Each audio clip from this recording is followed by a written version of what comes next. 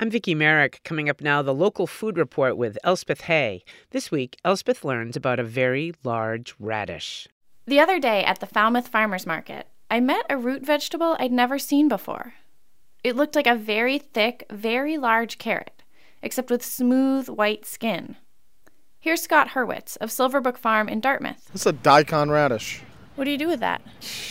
Anything. It's a Japanese delicacy. You can mellow it out by roasting it and mashing it and adding butter to it. The Daikon radish is also called mooli. These days it's spread to Britain and the United States, where we use its Japanese name. But it was actually introduced to Japan from China about 2,000 years ago. It's incredibly popular in Asian cooking. Pretty much that's like the radish of choice. Like we have the little red breakfast radishes. That's the radish of choice. And in Japan, what do they do with them? Do a lot of raw dishes with them. But I do most of my markets in Boston, and it's a large Asian population. So, they're just grabbing them up, chopping it, and throwing it in every possible dish. The daikon is a fairly mild radish. Summer heat is what makes radishes spicy, and the enormous daikons aren't harvested until the fall.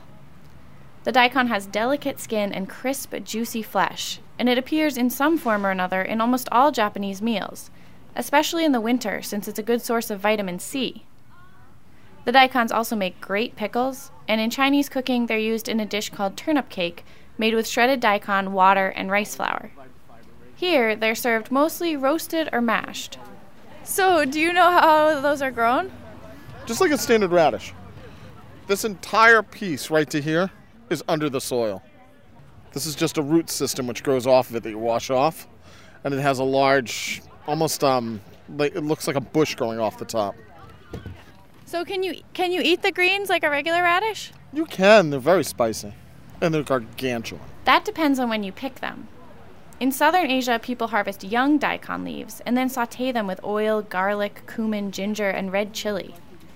It makes a thick, soup-like dish called sag that they eat with bread or rice.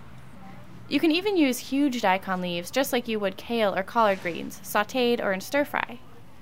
The radishes themselves can vary wildly in size. How big can they get? Foot and about 2 pounds. It's about as big as they go. So how small can they get? Oh, like standard radish, like 3 inches long. And does the flavor change if you get a big one or the texture? It really doesn't. Texture changes a little. They become firmer, a little harder. You actually have more durability. Silverbrook Farm has been growing daikon radishes for about 6 years now. This year was their biggest crop ever. They had one daikon that weighed almost 3 pounds.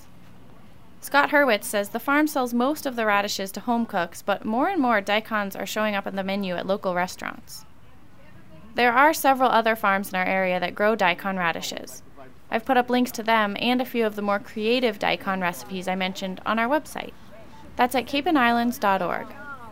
For WCAI's Local Food Report, I'm Elspeth Hay. This coming Tuesday is the last Falmouth Farmers Market of the season. You can find out more about winter farmers markets on our website, that's capeandislands.org, where you can also find a link to our free podcast of the Local Food Report. The show is edited by Jay Allison and produced by Atlantic Public Media in Woods Hole.